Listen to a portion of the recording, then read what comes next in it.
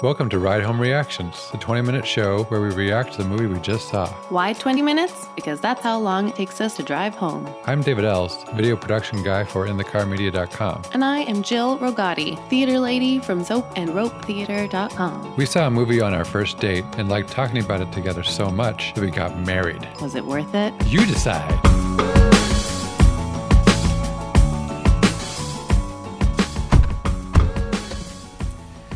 All right, we just saw Isn't It Romantic? And on the count of three, we'll give our 1 to 10 rating. 1, 2, 3. 5.5. Muy similar. Yeah, I was hoping to give it higher. I want to give it higher because I was afraid of this movie falling into a lot of traps that I think other movies that are similar fall into. And it didn't. It avoided a lot of them. And so I wanted to praise it with a higher score. But I couldn't because the script was not very good, in my opinion. I agree. Yeah, the very loose concept was good. Yeah. Nothing like mind-blowing original. Right. But that's okay. It's a good concept. Yeah, which made for a good trailer. I'm in a romantic comedy, and it's effing PG-13 with, like, you know, some sound effect. Beeping her out. Bleeping her, yeah. So that, yeah, you know, that's kind of the movie in a nutshell. And, yeah, it just felt like, you know, it was amateurishly directed, and, yeah, the dialogue was pretty awful. And, like, whenever they were trying to make a thematic point, it was very heavy-handed. I think I in some ways I give it a pass because I think it probably resonates a lot with like middle schoolers who kind of need it or to high be school. Yeah, it could drawn even a little be bit harder, a little bit older. Yeah, I think. I didn't really think about that, but I think the audience is a little bit younger than me. It's nice though when a movie like that can be for both the teenager and their parent who may or may not be with them. Mm-hmm. And it was fun when it worked, and then I found myself wishing, yeah, more capable hands had kind of brought it across the finish line. Yeah, exactly. Like, so for instance, I think the funniest joke that they had in the whole movie was when when she's hit her head and she's in her romantic comedy world, and the attractive development guy is like falling for her, and he brings her to her house and he says, "Call me," and pulls a rose out of the florist next door and writes a different number on a different petal, and then pulls the petals off the rose and just sprinkles them into her hat. In no particular order. I thought was one of the funniest things I've seen in a little while. So that's a great example of, like, take romantic comedy. Like, that's making fun of romantic comedies like Serendipity, you know, like, right, that just have these impossible, literally impossible, magical type moments that are not earned at all whatsoever. So that was satisfying. And I felt like there could have been so many more. Yeah. Like, great, you're capable of writing that joke. Write more of those. Yeah. So it was pretty disappointing how the peaks and the valleys were deeper than the peaks. There's a UCB idea, I guess, an improv term called A to C, and it's like you're trying to develop a muscle as an improviser to, instead of going from A to B, to skip B and go to C. So you're kind of like, you got there before the audience did. Mm-hmm. Like you're used to what the rhythms are of improv, and so you can very quickly get to the punchline in a surprising way. Because I think, you know, with a sophisticated audience, they're gonna be like, I saw that joke coming. And this movie just went from A to B every time. Yeah. Like, there's, like you said, like the little tropes to make fun of. She says, like, okay, but what time are you going to pick me up? You know, like the idea is that in romantic comedies, no one's ever, like, dwelling in the minutia of making plans and figuring out, like, things just kind of happen because it's fantasy and everything's exciting all the time. But to just say literally, oh, we need to make these plans. That's going from A to B. Right, There's no right. actual punchline there, except that they're just vaguely observing that romantic comedies skip that part. Right. So like you said, the writing the number on the flower petals, that's an A to C moment. And I would have liked to see a lot of those jokes punched up so that they kind of made better jokes than what, like, literally us as an audience could have imagined. I want to just observe that David just gave us a pretty darn good improv lesson. David Ells, who has probably read more about improv than I ever have, but I don't think has ever I've done never done improv. it, no. I listened to podcasts about it. And learns a lot from podcasts.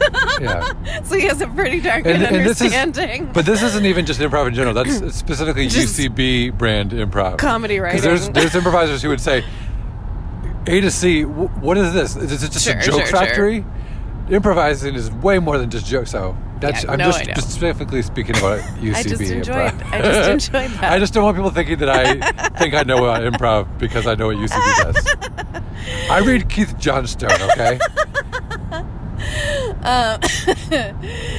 Yeah. Or it was like the joke was there, but then they muddied the joke by adding a bunch of stuff that they didn't need. And then once the joke came, no one cared about it anymore. I'm trying to think of a good example of that, but... Or even when the payoff, there's the whole setup of the petals. I guess you wouldn't have to have the petals pay off, but it's going to. Right. It was weird how she actually did it. It was almost like she was too knowing about it, or, why did she have them in her pocket if she thought it was so ridiculous? And then she kind of believes in it and, like, blows on them and then drops them on the ground, as opposed to everything else. She's, like, rolling her eyes at everything else in the universe. Right. So I kind of wanted her to be like, oh, like, I have an idea. Pull out the petals and be like, this is so ridiculous. And just toss them. And then they form the number. Right. And then have her be like, of course. Yeah. Of course, because I'm in this ridiculous world. Because instead they think that their punchline is when he picks up. Right. Like, as if that would be the moment that we were like, oh, wow, it really did work. No, clearly the petals falling in perfect order, that's the moment. Cut there. That's the punchline. That's all you have to do is cut there. Right. So I think that there was a director and even though it's saving her in that moment, the funny is that she's annoyed about it, Right. So I think it was, unfortunately, the writers didn't make the rules clear for how her character was existing in this world, because I think that would have helped them write jokes. Yeah, I agree. So, yeah. But she was wonderful. Rebel Wilson? Yeah. Yeah. I thought no matter the joke, I felt like she tried her darndest to make everything work. You know what I saw this as far as, like, why did she do this movie? Uh-huh. I saw this as her transition from girl who gets hurt, like fat girl who gets hurt in raunchy comedies, to a actor who can perform in a different type of role.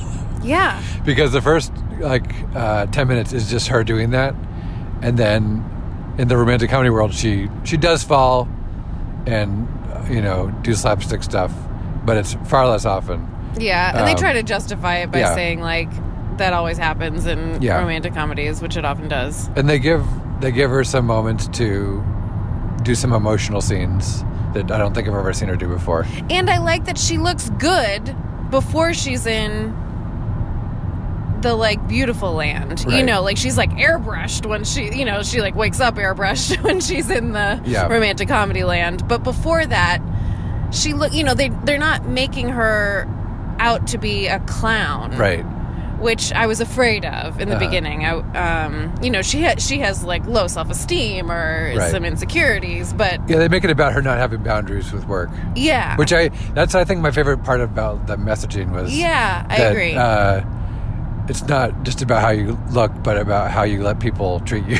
Right. I think that's something that it was important to not just have it be like it's what's inside that counts, and make that seem like it's deeper than it is. It actually grapples with a very real idea, which I know you grapple with as well, which is like how how do I protect myself in work situations and life. Oh my gosh. You know, yes. so Right. I found that to be sort of a much more substantial thematic point than what I was ever expecting. Yeah, I agree. And I appreciated the twist of, you know, her coming in to the church and she's going to say, I love you. And instead it's, I love me. Yeah. You know, okay, so that's heavy handed. But when she's in the rom-com universe, Yeah, it works. you're ready for it. Yeah. So you're happy. That's very satisfying. Yeah. You know, like, oh, heck, go get married. I don't care. I'm leaving. I would argue that was less heavy-handed than what happens in the Well, real that's world my later. point. Yeah. So then Sorry. she comes, so like that I'm like fine with. And then why did they make the ending a romantic comedy? Yeah. In a worse one. Yeah. Where, you know, with her like speech at the end about the garage Right. was so heavy-handed, I almost couldn't bear it. Like, I wouldn't have minded if she confirms with that guy, like, let's go out with her. So you don't like that they kiss, or what? No, I don't mind that. I guess I'm with you that this is what I would have rather that scene go, the like pitch. So I like when she comes in and she's like, no, I've got too much stuff to do. You throw away your own stuff. Like, you fix the printer. That's your job, not mine. And then she goes into her meeting, and I like that she confidently pitches. Yeah. But I don't need the whole room to be like, wow. You know? Yeah. Like, one, take out the heavy-handedness with that monologue, because in real life that isn't a good pitch. That's a weird pitch for a garage. So have her just do a good job pitching a garage.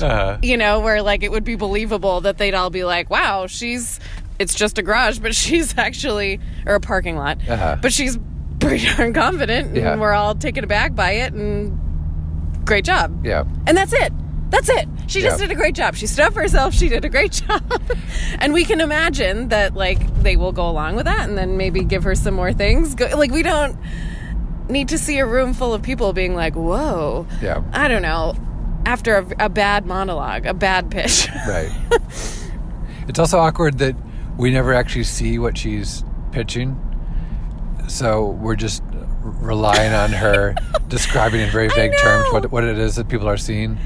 It just feels like, no one wanted to do the research. Yeah, they picked architect. Have any vocab. They picked architect, and they're just like, but like, people don't know about architecture, so we don't even care about what it is. I know. We just need to like get the metaphor in there somehow. Right. A good director will be able to show us that she is confidently pitching a good garage. Right. Yeah, it was just. And you know, if there was like a hint of the message, you know, of her making some sort of realization in the pitch, okay, fine. But it was too much. Yeah. I do have to say, other than the writing numbers on the flower petals, my absolute favorite moment is at the end and during the dance. If you decide to watch this film, everybody, watch carefully. There is a dance number at the end, and an average, like, background dancer guy in a maroon polo shirt and khakis, and he does the most amazing high kick I have ever seen. It's amazing. I wanted to rewind and watch him do that over and over. And then he has another moment where he does like an amazing backbend, but it's in a wide shot. So, but of course, I'm just seeking him out in every single wide shot after that. That's funny. So anyway, I did really like the culminating dance number. Yeah, I did too. That was very entertaining. I want to say that I am always wowed by Betty Gilpin, who is in Glow and Nurse Jackie. I adore her. She was really great in this. It shows her incredible range, because she in this plays like when she's not in the romantic comedy land. Right. She plays a kind of awkward, quirky, somewhat homely looking woman, and I was amazed that she did it very, very well, because she's a strikingly beautiful woman. Yeah, she did. And she just was able to through body language. Yeah, they frumped her up, but not very much, just a tiny bit. That I was just that I guess impressed upon me how much, whatever these intangible things are that are about like our nonverbals and body language, Like how you carry yourself, that those are, so dependent on either what we think of ourselves or how aware we are of what we're doing. Like people who have these unconscious tics, like she clearly is completely self-aware and is able to harness every little thing that her face or body does to create the character. So that, I think this movie in particular just cemented how much in awe I am of her as a performer. Yeah, she was awesome. I also want to say it was really nice to see the Josh character. What's that actor? You know that actor's name by any chance? Adam Devine. He usually plays like a really turn up the volume, ridiculous character. Yeah, like from Workaholics. So I enjoyed seeing him very capable of playing just a very lovable, charming guy. Love interest kind of character. Yeah, and he did a great job with that. So that was nice. Kind of like Bill Hader in Trainwreck. I feel like. Oh, that's hard to compare. I just mean that it going from like pure comedy sketch character to someone who can do a little bit of emotional chops and isn't just mugging the whole time, Yeah, totally. And I feel like it's like I can just imagine agents pitching these roles to these actors being like, okay, so how you've told me you want to get into dramatic stuff? You can't just do dramatic stuff like 0 to 60. You have to do a transitional role like this. Because, Bill Hader doing Barry now, I would say that's a dramatic role with comedy aspects to it. But I think Trainwreck was an essential midpoint between Bill Hader, SNL. In terms of like what the audience expects from them. I found him so surprisingly charming. Oh my gosh. I think he knocked it out of the park. Yeah, I agree. So that's why I'm saying it's hard to compare the two. Yeah. And then the like romantic comedy love interest guy who's just one of those like all blonde white guys look alike to me. He's Chris Hemsworth. He's Thor's brother. He's Thor's brother? Yeah. Wait, what? So Chris Hemsworth is Thor. This was Liam Hemsworth. Oh. So it's his real life brother. His real life brother. Yes. I was like, Loki is not played by this character. I am not that dumb. He's also because I just Katniss's think like, love interest in The Hunger Games. Oh. Is that a good impression of you? No. Okay, I need to work on my acting. I need to be able to do the Betty Gilpin with my impressions. He just got lumped into the category of Chris Evans and all of those. Right. All those guys that I can't keep straight. I did really enjoy the coming down hard on the 90s gay stereotypes in romantic comedies. That was very satisfying writing, I thought. Yeah. But then it just kept continuing for a while. And so it felt like they were starting to play into it. Like reinforce it? Yeah. Yeah, because it was funny. Yeah. At times.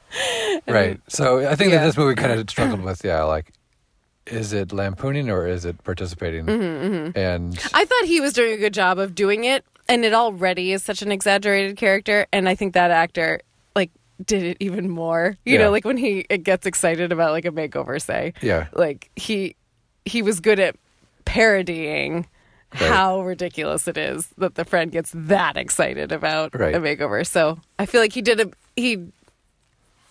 well. Yeah. Well, let's reevaluate. Okay. Me talking about all this makes me want to go higher. But while I was watching it, it wasn't more than a 5. Yeah. It was it's one that, because the concept is good, it leaves, at least in this 20 minutes later moment, a positive impression. But I laughed very rarely during that movie, and I was just kind of in a rare experience for me. I was waiting for the musical numbers.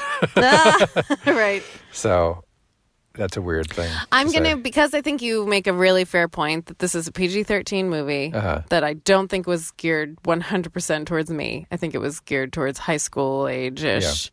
I'm gonna go up to a 6. I think, because I think that age group I'm not trying to make them sound like they're dumb and can't enjoy things on the same level as me. But I think writing for that age group is a little bit different.